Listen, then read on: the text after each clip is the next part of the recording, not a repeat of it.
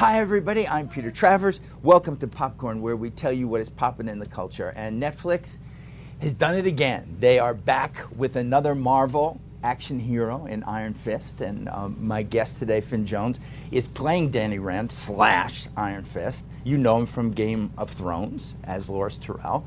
But this is a complete 180 swing for you. Yeah. So good for you, man. Thank you you. have just saying, I'm not going to play the same kind of thing. No. Yeah. I'm different. I was very lucky, very, very lucky. I remember it was my last day of filming, and I was in the airport on the way home from Game of Thrones in Belfast. Your last day of shooting? My last day of shooting Game of Thrones, and I was in the airport on the way home, and I checked my phone, and I get an audition through for Iron Fist, and it's been so crazy how it's just all of it's just kind of blended into this whole. Well, wait a minute, because I think it's weird when you get killed on a show. Right. And yours, not only was there huge explosion and thing, but you get that thing carved into your foot. Right. you Yeah. know? Yeah. And I would feel dead. Super I'm intense. sitting in an airport. What is that moment when you're in the airport? You've just been killed. It was actually really cathartic. I was Really? with Eugene, who plays Lancel, who actually was the guy that did it. did it, and we were in the airport together, and You were with your own killer. Yeah. And we were having champagne in the lounge, and we were just, because he'd worked on the show for a couple of years as well. So we were just kind of like taking it all in and just kind of being thankful for the journey that we'd had with the show. And it was actually really serene, very, very calm, and I felt very complete with the way the show ended and my time on the show, and I was ready for something new. You're sitting in the airport lounge, and you get a thing that says, "Hi, this is Marvel." Well, at first, so everything has code names. So the code, I shouldn't really be saying this, but Oh, come on. Oh well. Oh, the code name was Kick, and I thought it was going to be like a football show, like a soccer show. Mm-hmm. And I'm not really too into football, so I saw the headliner and I was like, oh, what's this? A soccer show? I was like, oh, it doesn't sound that great. And then I opened up the email and they said this is a top secret Marvel project. They won't tell us what the character's for, but we think it's this. And then they sent me the link to the character, the Iron Fist biography on the Marvel website. And I started reading the biography. There's a clue. Yeah, and I started reading the biography, and the more I read about this character, the more in that moment, as I was in the airport, I just felt this feeling inside of me, of just thinking, this is it. This is the next role. This is meant to be. And a year later, here I am. When you've played on a show for 6 years, as you have, Game of Thrones, yeah. that's it. You've made a family. Yeah, you've done yeah. that, and now you're going into another one that is a family. But this is New York City. Yeah. This is not Croatia. No, it's not Croatia. Although New York City in the summer sometimes does feel like Croatia with the heat. I find that in August. Yeah, it's very beautiful. Croatian. Yeah. But it's like you were saying, so I'm the last of the Defenders, and I'm working on the Defenders at the moment, and I'm working with Charlie and Kristen and Mike, who play the other superheroes, and it's really wonderful to kind of come into not only a cast which have established themselves, but also a filming crew. The crew that we work with have all been there since day one of Daredevil, and to step onto a set with a crew that are so familiar with each other and a really well-oiled machine is, I think, a blessing. Well, just for those people, I can't imagine who's out there that doesn't read Marvel comics. Well, or that doesn't know. But let's pretend Okay. that there's people out there that don't know who Danny Rand is. And Right. Who is this dude? Well, I mean, Danny Rand is a very complex character, so it's very difficult to try and summarize him in a soundbite. But He's an orphan. He's an orphan, yes. That happens. He's the son of a very wealthy family. Think of them as like the Koch brothers. They own pharmaceutical and oil industries, and they're big players within New York. And him and his parents are on a jet flying over to China for a business meeting, and the plane crashes and crash lands in this mystical interdimensional city called Kunlun.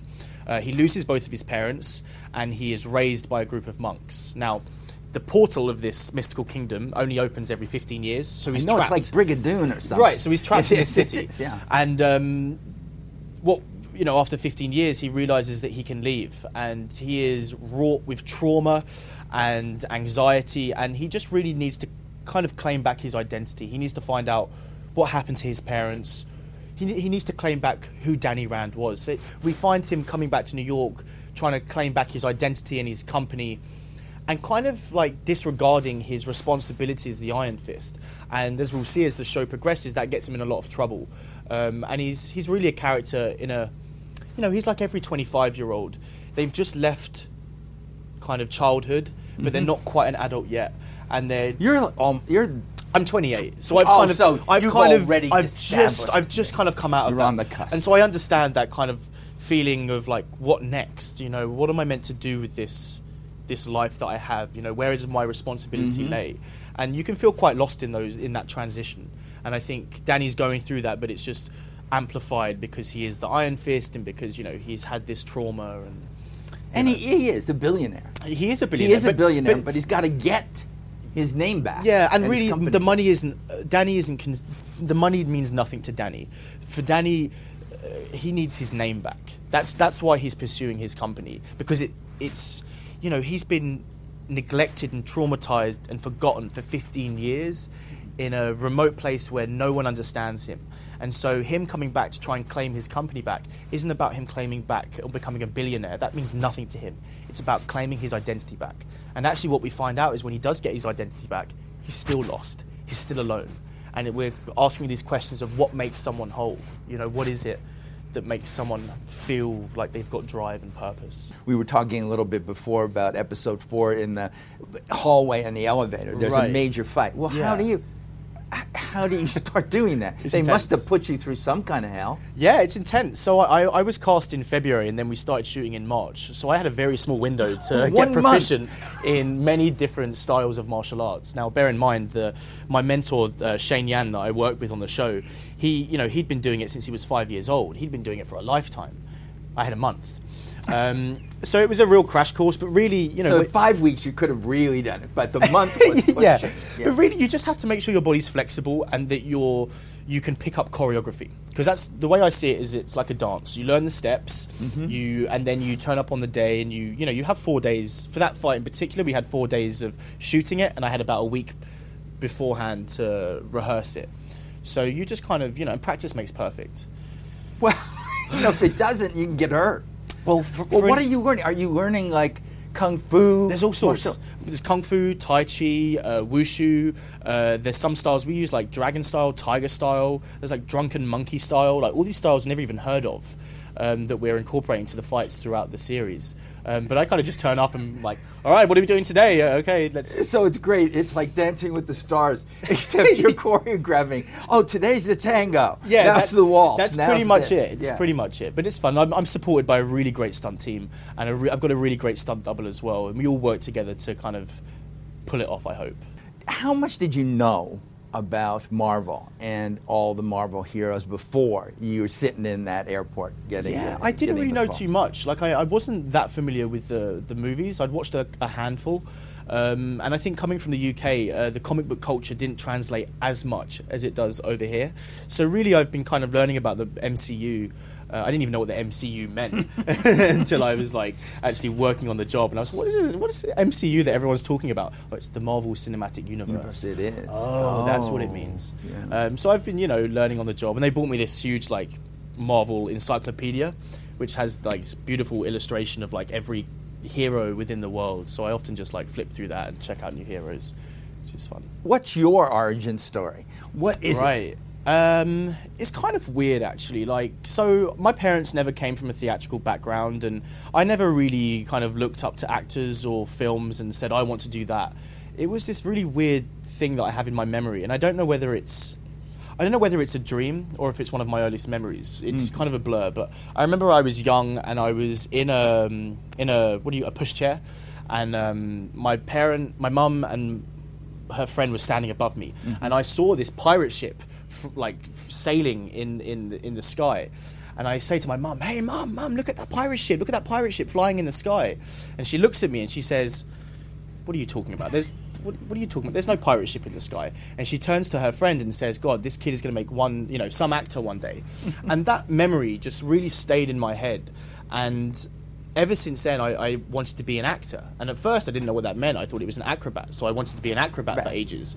And then In your case, it almost is. And then, weirdly it is. Yeah. And then I slowly found out what an actor was, and I was just kind of drawn to it. And I started going to like Saturday youth theatre schools at the local theatre, and I did that for about 10 years. And then I got a really good feel for it. I enjoyed doing it. And then I went to drama school for 3 years, trained for 3 years in London, and then leaving drama school, I just thankfully have worked ever since. In Game of Thrones, you're jousting. Diana Rigg has that great line. Oh, she's what awesome. he does is that he knocks men off horses with sticks. Yeah. Yeah. That's basically what he's up to in his life, to do that. Yeah. I mean, look, the Loras Tyrell was a very flamboyant character. He was a knight of summer. So he was a child that was used to playing war, but not actually going to war. And I think that was one of his biggest flaws, was that he had all this pomp and arrogance, and he never actually knew what it was like to be on the battlefield. I actually think it would have been interesting to see what happened to Loras if he would have survived at the end of season 6, and we would have seen the kind of the brother Loras. And it would have been interesting to see where that character could have gone from there. I think he would have become a lot more hardened and a bit maybe like Arya's character, more out for revenge. And I think it would have been interesting to see where that goes. But you're playing a gay character on a major show like this, which is a responsibility. Oh, right. Yeah. I never really thought about that. Like, for me, it was always just about playing the truth of the love between the two characters. The idea that I was playing a gay character never really got into my head. I never allowed that to impact the character. It was funny, like when I had to do the scenes, like me and my buddy Gethin, who plays Renly, we're both straight. Yeah. And, you know, the night before, we're like, you ready for tomorrow? And he's like, oh, I think so. I mean, what can you prepare you for that? But actually there's... Nothing, because you're shaving his chest. Yeah, which is super weird. How much rehearsal goes into that? You just kind of, you get on with it. He only has so much hair on his body you can shave. Right. There can't be that many. Right, and they actually had someone come in to do the stunt shaving, because they had an actual someone that knew how to shave with a blunt knife. Oh, so, I see. They didn't want you to actually have that shaving was all. That was a stunt shaver. Stunt shaver. Well, yeah. That's so sad that you didn't even get to do that. Yeah, moment. I know. Well, I did it once. I did it once, and then after that, once the hair was gone, then they had to fake it with the. No, you could have stabbed. I could have stabbed him. I think I did. I think in the scene I do nick him a little bit. I nick him a little bit. That he's bleeding. That he's doing. But you know, with those kind of scenes, and I think with all scenes, you just have to play the truth of it. It's like a fight or flight. You either make this scene completely convincible and you throw yourself into it 100%. Or you don't, and the show doesn't look authentic. And so in those scenes where I had to be intimate with Gethin, I just played the truth of the character. I played the love that the two had for each other, and whether he was a guy or a girl, it makes no difference to me. You know, you just play the truth of the love in that moment. Well, I say that because you did do an interview with Gay Times to say, right. I'm for this. Yeah. I'm rooting for you people. That are feeling this to do it, which is good because it's not really that detailed in the book. We don't see that in the George. I think it's important that television represents the totality of society. So we have roles for gay actors, we have roles for black actors, we have roles for Asian actors, we have roles for everyone. You know, I think it's important that we reflect society as it is, especially in today's climate. When you say goodbye to a show like that, that's still on. Yeah. What are you eager? Do you keep in touch with your friends that are there? Saying, what's going on? Yeah, that's on season 7. Yeah, one of the great things about Game of Thrones for me was the friends that I made throughout the show. A lot of us actors started the show at similar points in our career. We were young. We were just starting in our careers, and to kind of see everyone go on this journey in their careers and still stay in touch is, I think, a really valuable thing as an actor. I think acting can be a very lonely profession at times, and to have solid friends within this profession and to have people that you started from the bottom with, and I really respect that. Who are your best buddies on that show? Alfie Allen, who plays Theon. I was actually just texting him. He's working up in Vancouver at the moment. I think he's just been cast in the new Predator film. And just that kind of thing, like having that camaraderie, just like, dude, that's really, even though we're miles apart, worlds apart, but we're still doing the same job and we started from the same place. I think it's really important that young actors have that, because it can be a very lonely job.